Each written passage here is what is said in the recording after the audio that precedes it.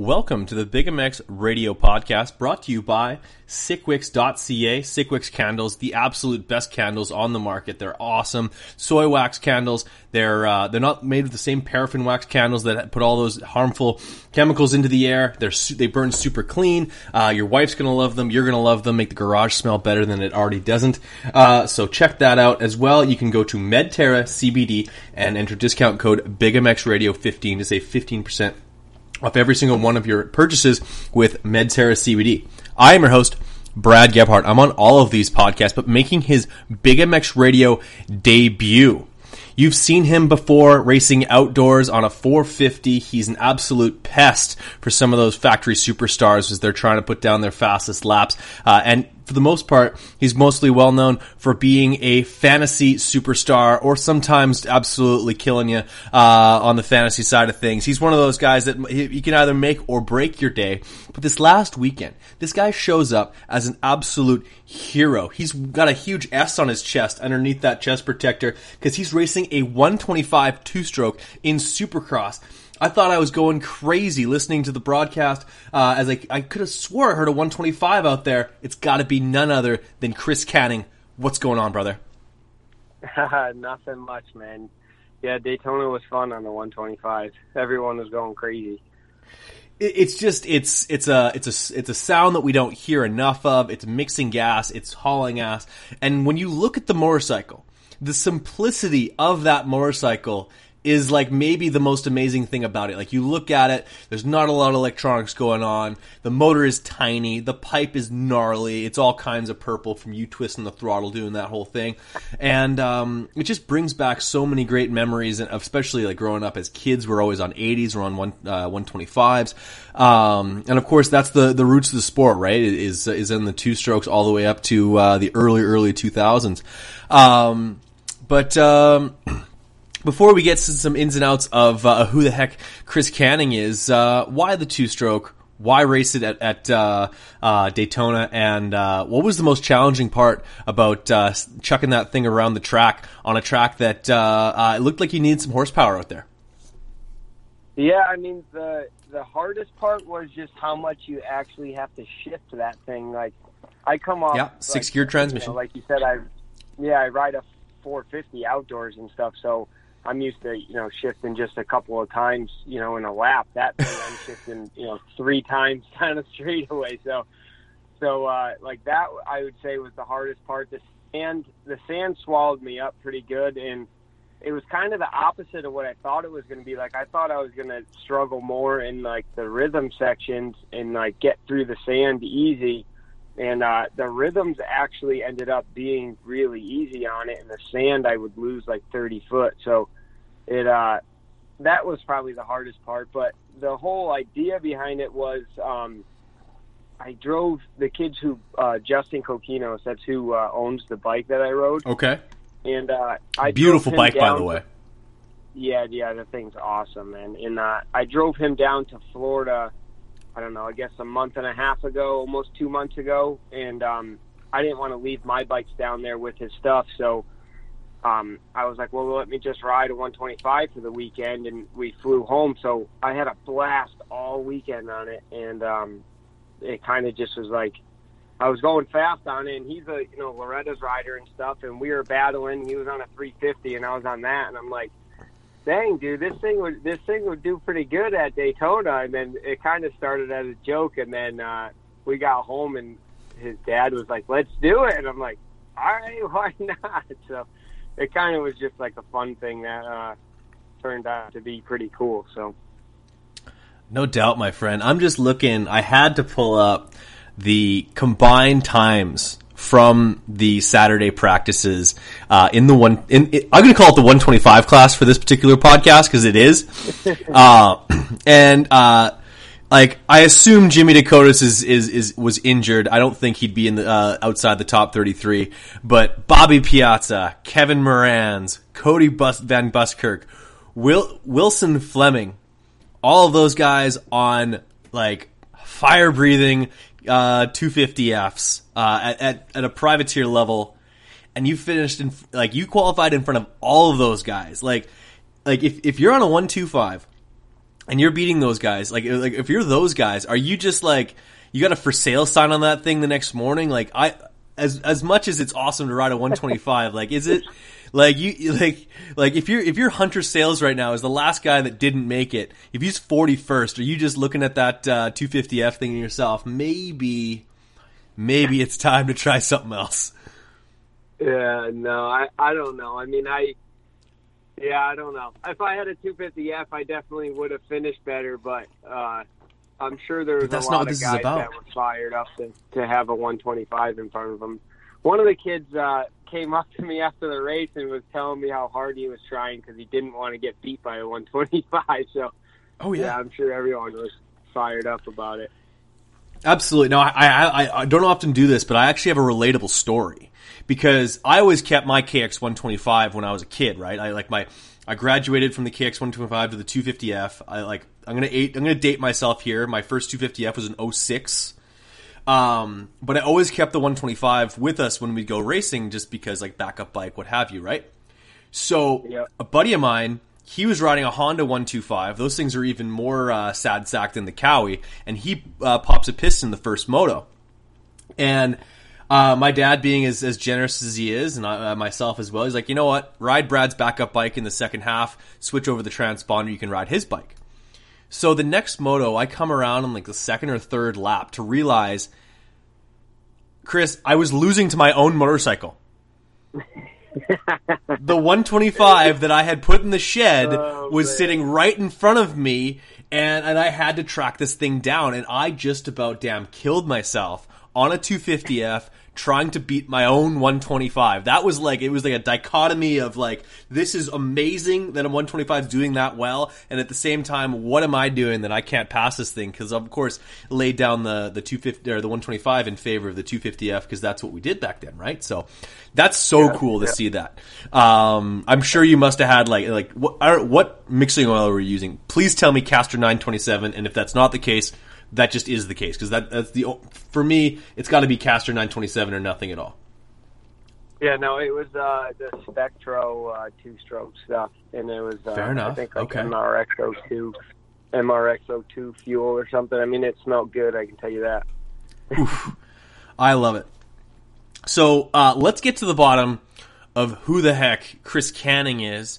Why you're such an absolute maverick when it comes to outdoors and racing a 450, like you said, shifting it once or twice moto. And where the hell are you from? Where do you train? How old are you? Let's get some particulars here. Well, I'm from Connecticut, so I'm sorry to hear that. In the local, yeah, I'm ready to move out of there, but. Yeah, so I grew up racing like NEMA, this a local series, and then like I lately I've been doing NESC, which is a pretty serious series up there. But I'm 26, and I don't know. Outdoors is obviously all I've ever ridden. I have my Supercross license, obviously, but Daytona was the first time I actually used it, and I got it back in I think 2015, maybe 2016. Oh, that's pre futures, pre even the move up points for Arena Cross. No, that was the move up points for Arena. Oh, was that the first year? Okay, fair enough. Yep. Oh, it was a complete shit show doing too. That's Arena amazing. Cross, I call it Arena Crash, man. That stuff it is wild. Yeah, that's true. Yeah, Faulkner would have had to go through there as well. I'm sure there's all kinds of ridiculous stories of you guys coming in to go get your points and upsetting all the, like, I think, was Tyler Bowers still racing Arena Cross at the time? Oh, yeah. I have a good story about it. This is your podcast, man. Tell it. I went to the first round in Cincinnati, right? And I qualified in, and then I broke my wrist in the last practice, so I didn't even get to get my point or anything. And so whatever, I let my wrist heal, went back to Nebraska, ended up like I think 7th or 8th in the main or something, so I got 2 points. And then there was only one East Coast round left in Louisiana, so I went there, crashed out of the heat race. In the LCQ, I was like dead last gate, and I whatever. I got a bad start, and then ended up coming through, and I like stuffed the kid in the last berm because they only take 2, and I was like bobbled, and then we went over it like wheel to wheel, and he ended up getting it. So I missed the main by literally half a wheel length. Yeah, and, inches.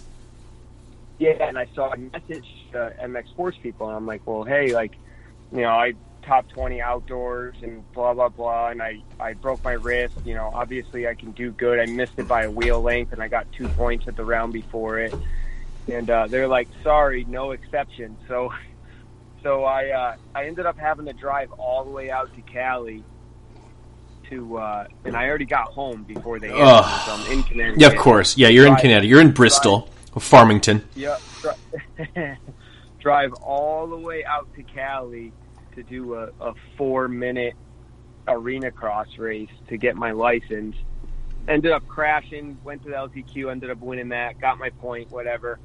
And then I go back to riding Supercross, and right the day before I left, I was breaking in the race bike, and I flipped over in the whoops and blew my hand apart. So that was the end of my Supercross career. Sadness. Was, I guess 2016. So I just never ended up going back to it, and I'm glad I did it on the 125 because it was a lot cooler than finishing, you know, 12th on a 250F. 100%. Like, especially because the money in the 250 class is frankly pathetic. Especially if you're in the later in the latter portion of the LCQ, you barely get your money back. But like, I'm a 2-stroke guy myself, and that's why there's some extra importance to get you on this podcast. For those who don't know, I messaged Chris back in 2018, and because I'd like to drop the ball on a regular basis, didn't get back to him, didn't have him on the podcast for racing a 450 against the greatest guys in the world. But he showed up on a 125, and we were somehow able to make it happen within a couple of days. Maybe I have my priorities out of whack. But like, I'm a 2-stroke guy. I also race a KTM, and I race a 2-stroke for this sole reason. Is that I don't really take my racing that seriously anymore. I'm 32 years old. I honestly, if I start taking my racing seriously, I start missing days of work. Because, Chris, I'm a bricklayer by trade, and it's very difficult to lay bricks with your arm in a cast. So, yeah, oh yeah. Yes, absolutely. So I'm out there, 252 stroking it on a KTM, and here's how I see it. If I pass you and you're on a 4-stroke, I win. If you pass me and you're on a 4-stroke, you're supposed to, you're on a 4-stroke. So, like, literally either way, exactly. I win. Like, there's no losing with that. And then, like, I do the race gas thing. Always got the, what am I using? Castro, or what did you say? No, I use I use Caster 927 from Maxima, but I always have VP. The name is escaping me in the moment, but either way, using VP Racing Fuel. Unbelievable smelling motorcycle. It's crisp, it's snappy, it's light. I can throw it in the back of the truck, no problem. And that's just the amazing thing about riding a 2-stroke, man. Like, it doesn't matter. Like, you could have the most ballin' ass 4-stroke out there that every bell, whistle, and port polish, the whole 9 yards, everything's balanced, suspension done, the whole. But as soon as a nice 2-stroke rolls in, everyone's turning their heads. Nobody. Yeah, exactly. I had this conversation with Swap Moto, Don Maeda. I'm like, yeah, it's 2-strokes, man. Like, bring them back because 32nd overall. You might as well won that thing. I guarantee you got more cheers than Eli Tomac on a day like that. Just 125 in it. That's what I love to see. I went off. I'm in the LCQ. Justin Kokinos was mechanicking for me, and he wrote on the pit board on the last lap, he's like, for the fans. So I'm like, and it's right before the wall jump, so I'm thinking like, oh, he must be like want to take a video of me launching this thing. So I went off the wall jump wide open and ended up quadding it, which was like, so, and like I'm in the air and the whole crowd goes wild while I'm in the air, and I'm like, it was the coolest thing ever. And I'm like, that's as close as it gets for like the crowd cheering you on at a Supercross, unless you're winning it, you know. So I was like, yeah, it was well worth it, you know. I figured if I went there on a 250F and finished where I was, where I finished, I would have been pissed off, you know. So Right. I went on the 125 just going for fun, and like whatever happens, happens, and either way it's cool. I did the same thing. What year was it? 2017. I blew my shoulder apart in the springtime, getting ready for nationals, and I'm noticing a theme here, Chris. I'm noticing a theme. Yeah. That was that whole time. 2016 was full of injuries. Every time I got on a bike, I got injured. Like after I blew my hand apart, once that healed, I broke my collarbone. Once that healed, I blew my shoulder apart. So that was, and then I started coming back for fun. So I blew my shoulder apart. I broke the ball off the top of my humerus. Like had to have that plated on, shoulder Beautiful. blade, rotator cuff, the whole thing. So labrum, the whole 9 yards. You'll never skip a rope ever again. Yeah. So yeah, exactly. So they wanted me to take like over a year off, and 9 months in, they're like, "Oh, you can start riding your bicycle," And I'm like, "Oh, so you're telling me I can ride, right?" And they're like, "Yep, yeah, you can start riding." They obviously had no clue what I meant by riding, so I went out and bought a 252 stroke and signed up for Southwick National, which was 3 weeks after they said this. So get my bike ready. I had 3 hours on the bike, and I showed up at Southwick, and I'm like, well, I know I can do one fast lap, and then I'll just like be the cool guy riding around in a 2-stroke. You know what I mean? So I I qualified in, and I go for the start, obviously, and I come out of the first turn in 10th, and I'm like, oh crap, like fun's right out the window. So I ended up running I think 12th or 13th for 15 minutes before I obviously got arm pump, and I was not in any shape to be riding, so I faded back. But I ended up top 20 in both motos 9 months off the bike. So the 2-strokes are always no big deal. They're always just way cooler to ride. Always. Yeah, you make all kinds of noise. You don't have to be going fast to make the noise. Literally, I guarantee, if you watch, you're about, you a couple years younger than Jimmy Dakotas? Yeah, I think 2 years younger. 2 years younger. 2 years younger. You guys might have battled on 80s or something like that at some point. But when he did he was always a bike. He was always a bike ahead of me. I was okay. He was always the person I looked up to. Him and Robbie Marshall and those guys were always right above me. That's cool. Yeah. So when he did his 125 edit back in 2011, you're still probably on 80s at the time, and but he's not he's ripping, he's the ripper. He's probably going he's going fast, but he's not going as fast as he could on a 250F, completely yeah. You know what I mean? But he's just making all kinds of noise. He's laid into the corners. It was just, it's so good. Yeah. And wide open on that. Those Hondas are so slow too, but they sound good. Yeah, they just sound so crisp, and they got that they have that little bit of low end, so it sounds like there might be some power down there, even though there isn't.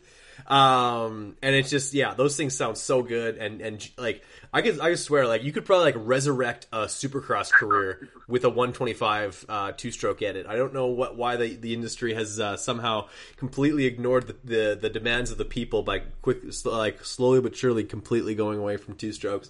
But obviously the 4-stroke is the more competitive racing machine. But this humble podcaster says that I'd like to see more 2-strokes.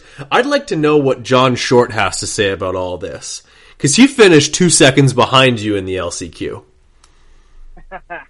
He was right behind me the whole moto too. He was right. That's beautiful. I'm going to text him now. He has a national number. He has a number 43 finishing behind you. That he should hang his head in shame. They kept trying to go in on me before the triple because I couldn't go inside and hit it. I did one lap in qualifying. I went inside and barely made it over the thing, cased it just a little. So I couldn't hit it from the inside. And those guys obviously have the low end to get over it. So they kept just running in on me in that turn. I had to just rail it and hope that I didn't get cleaned out. And so I got ran in on in that turn a few times.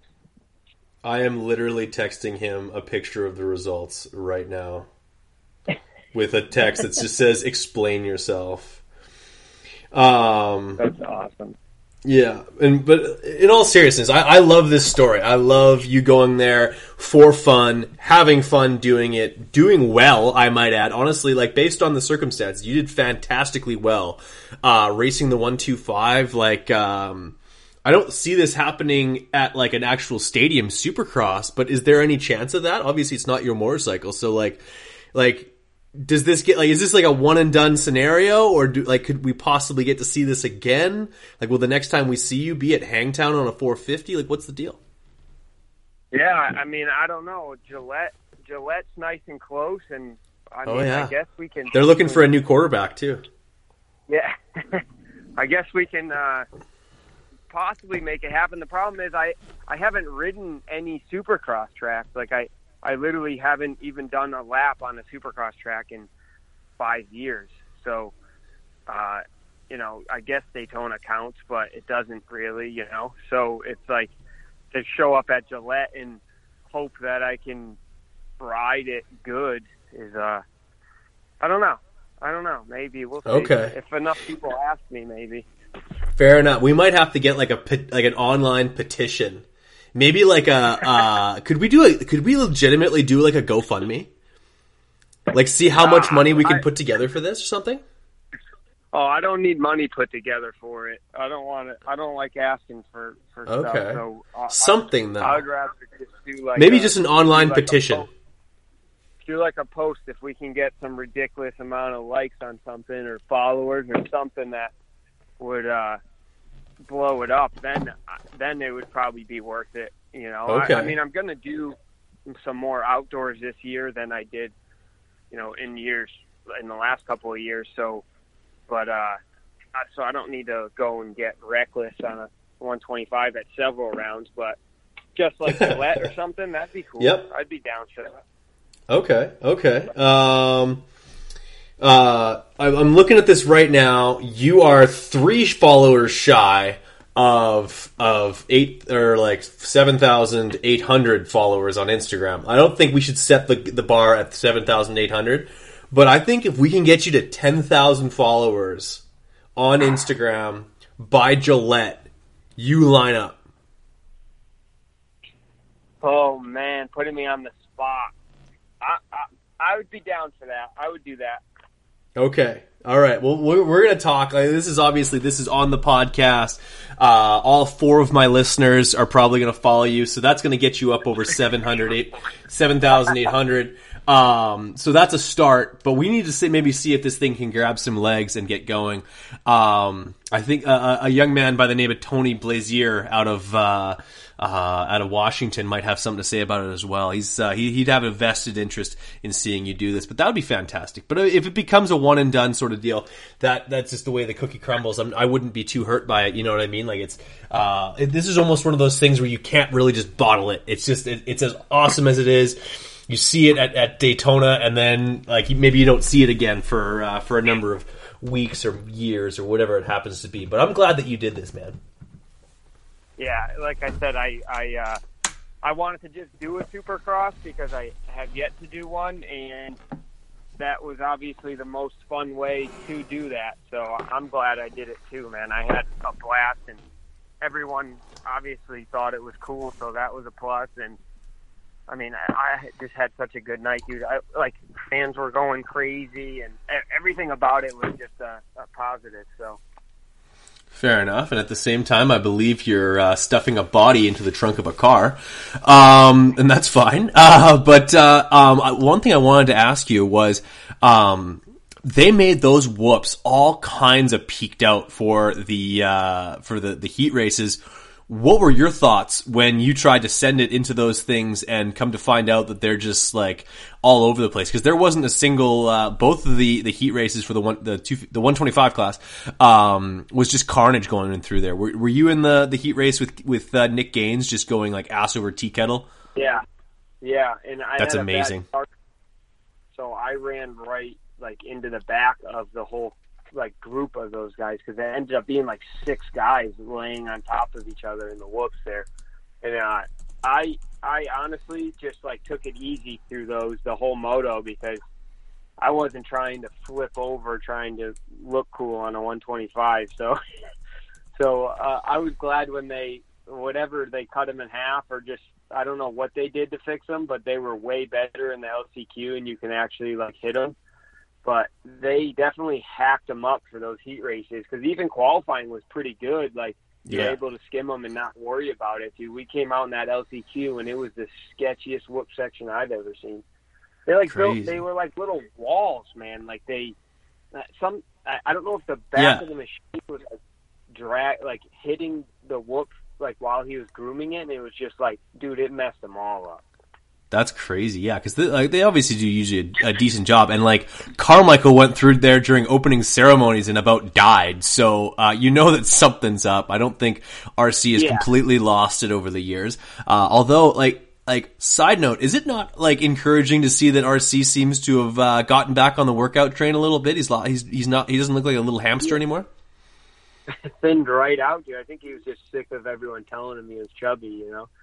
Could be. Fair enough. Peer pressure does do wonders when it comes to weight loss. You just bully someone enough, they take it to heart and change their ways. But you can't blame them for wanting to get chubby, though. Like, no, yeah, for sure.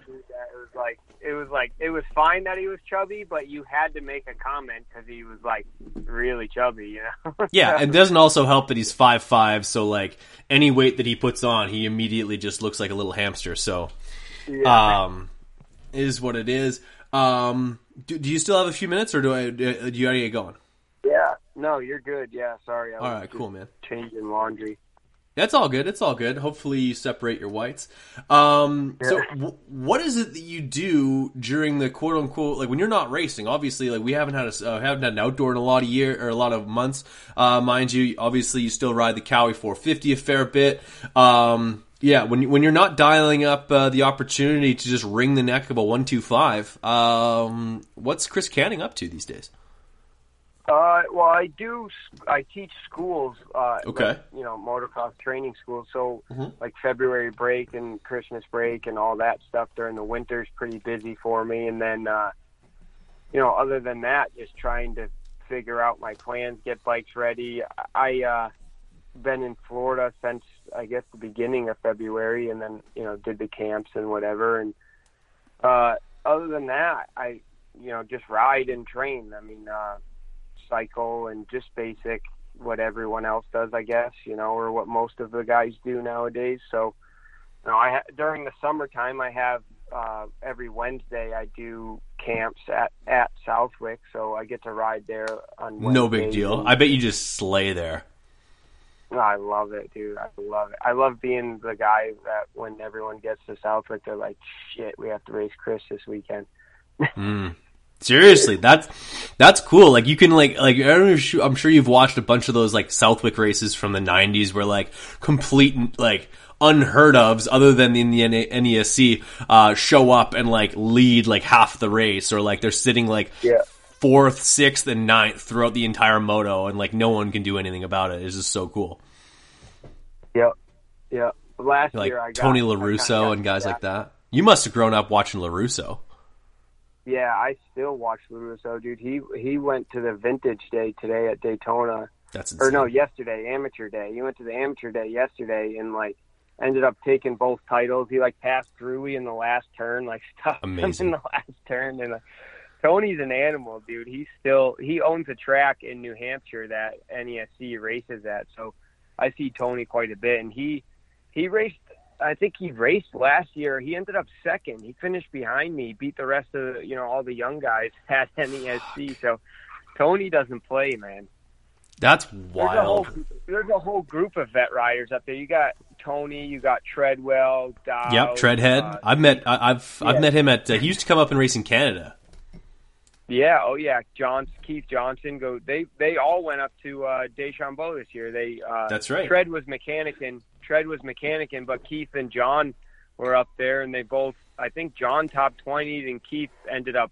I think he pulled something in his leg or something, but still finished like a 22nd or something. I don't know, but yeah, those guys, dude. We have a lot of like real fast vet riders up in New England, and Yeah, you guys just love it. Like, I don't think anyone loves motocross more than the vet riders up in the Northeast. Like, you guys just like to you guys it's almost like hockey for us. Like, you guys just like, you never put down the sword. You're always ripping it and just loving it. It's cool.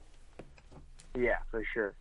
If those guys show up to NESC and like pull the whole shot, it'll be like a full gate of 40 expert riders, and like Dowd and Keith end up first and second off the start, and you're like, what in the world?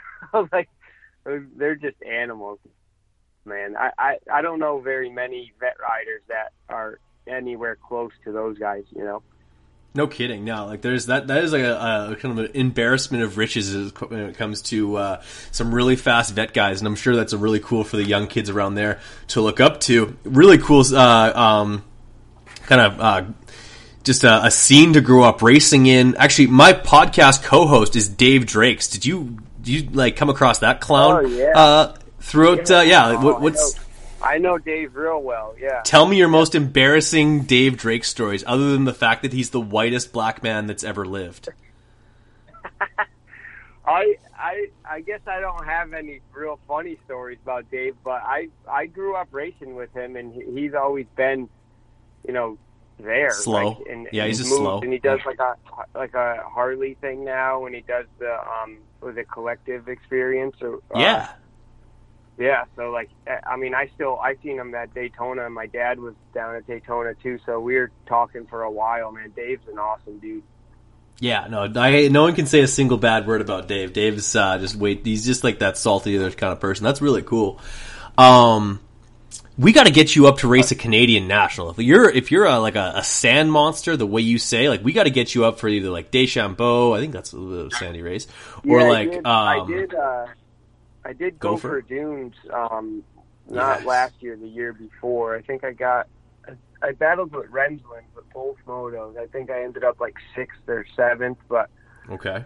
Yeah, I mean, I ended up that year that I did good at Southwick. I ended up having a heat stroke, so I was running 7th the whole moto until like, I don't know, 3 laps to go, and I had a heat stroke and almost died and was like throwing up in my helmet and had no function, and ended up, luckily everyone else got lapped, so like I did the final lap all by myself, so I didn't have to I just had to finish the lap. Yeah. Because everyone thought I was doing like a parade lap, and I was literally just trying to survive. Yeah, you're doing like a 2-minute 45-second lap time just to get just to get to the end. Yeah, and then I went and raced Canada like the next weekend, so my results kind of showed a little bit. I think I need a little redemption up there. Yeah, I need a little redemption for sure. We gotta get you up for Gopher. You do some serious damage, man. That would be way too cool. Well, this has been an awesome interview, honestly. You surprised me, Chris. Just like you surprised me by racing a 1:25 at Daytona. You surprised me in the fact that you're probably one of the better interviews that we've had on the podcast in the last number of months and years. Honestly, great conversation. What's next on the docket for you? Obviously, you're doing the schools, you're training, you're doing the thing down in Florida. Like, when are we going to see you line up again? We talked obviously about maybe doing Gillette, but that's sort of like an if and or maybe sort of deal. Let's talk about racing 4-strokes. When are we going to see you slogging through the mud of Millville again?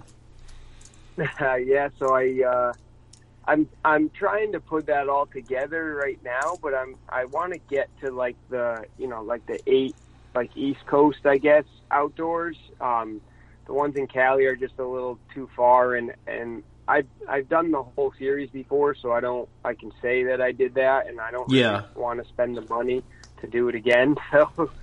So I hear you. I'll try to just do the East Coast ones, and that, as of right now, is still in the works, but that's what I want to do this year. I kind of I'm leaning away from NESC, and not because that it's not good racing or anything, because it's we do 4 20-minute plus 2 motos there, and like it's always good competition, but I've kind of done everything that I can do there.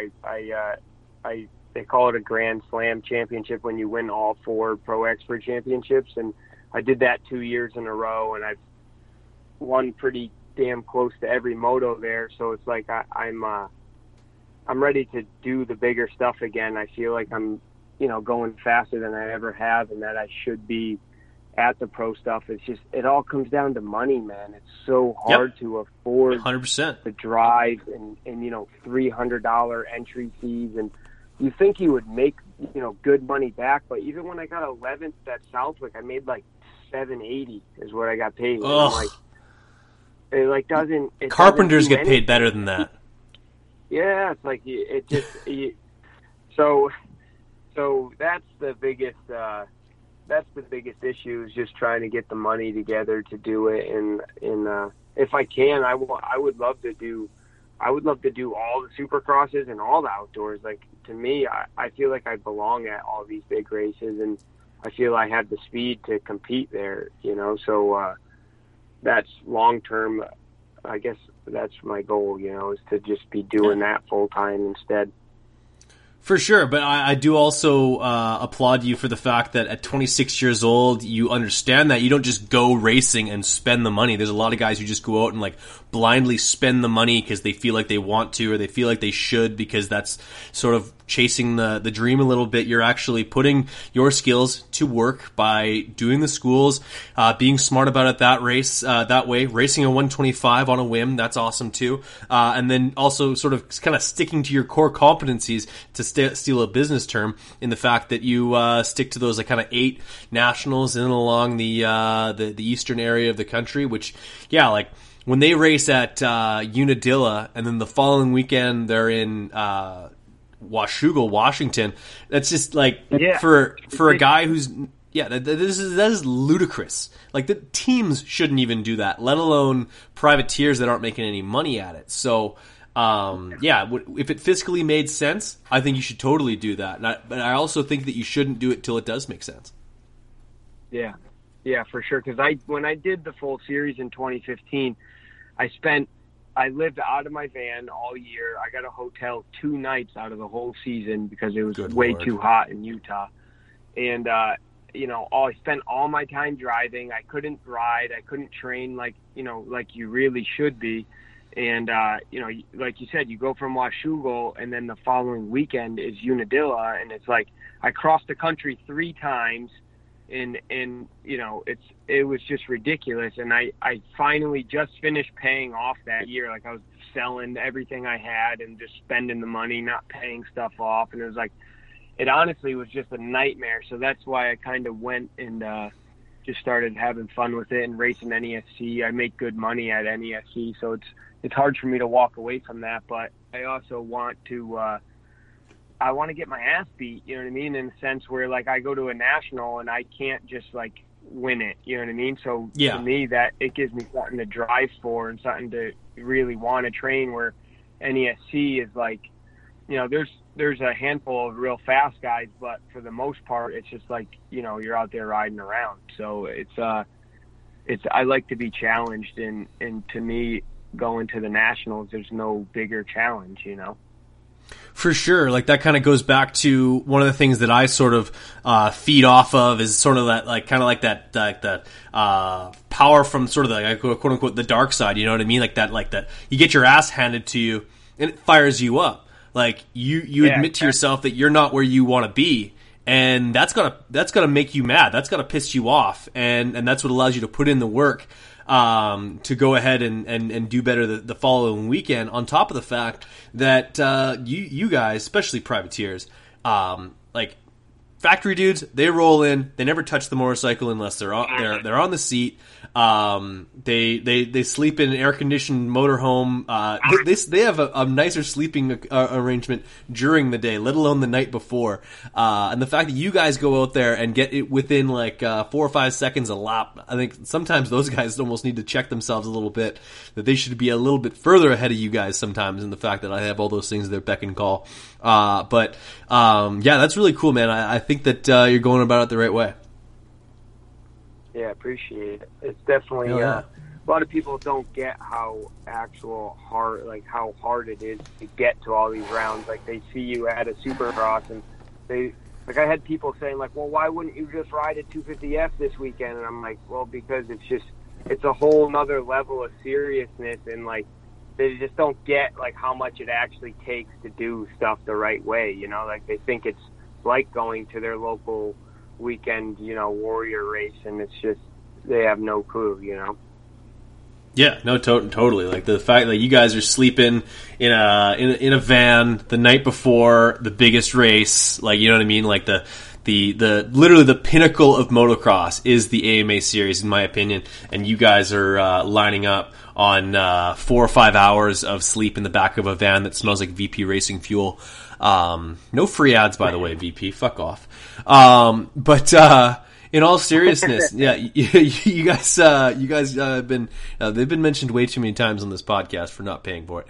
But either way, yeah, you guys do a hell of a job, and you should be rewarded for it. I think there's a few different programs out there that help privateers and stuff like that, but it's never enough. But I'm glad to see that you do have some support out there. Obviously, you've got a ton of great sponsors, things you've been working at for a long period of time, and that also goes to show how like your networking and some of the relationships that you started. Because if I'm not mistaken, I see a lot of the same names and the same sponsors year to year showing up in your bikes, which means that you do a good job for the people who do support you.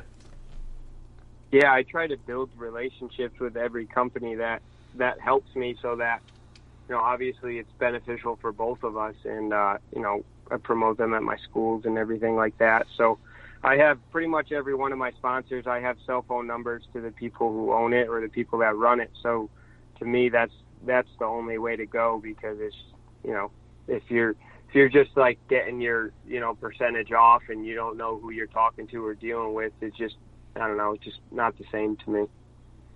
For sure. Awesome, man. Well, if your dryer's probably going to go off soon. You switch over. You can switch your loads up again soon here. But I really appreciate you coming on the podcast. We'll definitely have to have you on again. If not after a race that you hit, or maybe even just talk. We can have you on and talk about some different riding skills. I'd love to pick your brain about how basically like sort of how the evolution of training for motocross, like the things that you were taught as a kid, the elbows up, weight in the outside peg thing, completely different than what gets talked about today. People probably don't realize that whatsoever. So that'd be really cool. So I think we should definitely make you a repeat offender on the podcast. Maybe bring you on with Dave Drakes so we can both verbally assault him, because he allows for that. That would be awesome. Yes, sir. For sure. Absolutely. We definitely need to do that. Before I let you go, I know you have an impressive list of sponsors. I know you probably don't have a pit shirt or a front or a back fender sitting in front of you, but give some props to the people who help you out, as many as you can remember off the top of your head. And I'm sure anyone you forget won't be too pissed off. Yeah, I got Pilgrim Power Sports for my bikes and everything, Mellow Designs for graphics, Traction Mat MX seats, ZR throttles, Evans Coolant, Loud Fuel Co., Recluse, Southwick, Spectro, FXR, the gear I wear, 60 helmets, Factory Connection, 100%, my mechanic, John Adamy, Justin and his dad for letting me ride the 125. I mean, this wouldn't even have happened without them. So just everybody, they know who they are, and I appreciate all of them. For sure, man. Giving the love, and that list is only growing, my friend. You're a great interview. Anybody who hears this might be dialing you up to offer their support. If you're not already following, what's the Instagram again? Is it just Canning? Yeah, Canning 376. 376 in your program, and because you're at a 125, number one in your hearts, Chris Canning on the Big MX Radio podcast. Give that guy a follow. Like I said, he's 3 followers away from hitting that milestone of 7,800, and he already said he already committed that if he gets to 10,000 before Gillette, he'll be racing it on a 125. That was a confirmed, absolute 100% guarantee from Chris Canning. Yep. Just gonna put some words in his mouth. and it'll happen. Just, if I get to 10,000, I'll do it. I can make that promise. All right, cool, man. Well, I appreciate that. You have yourself a fantastic rest of your evening. Make sure you fold all of your laundry appropriately, and we'll chat again soon sometime. Yeah, thanks for having me. I appreciate it. Cool, man. Don't hang up just yet, but for podcast sake, we're going to cut it off right there.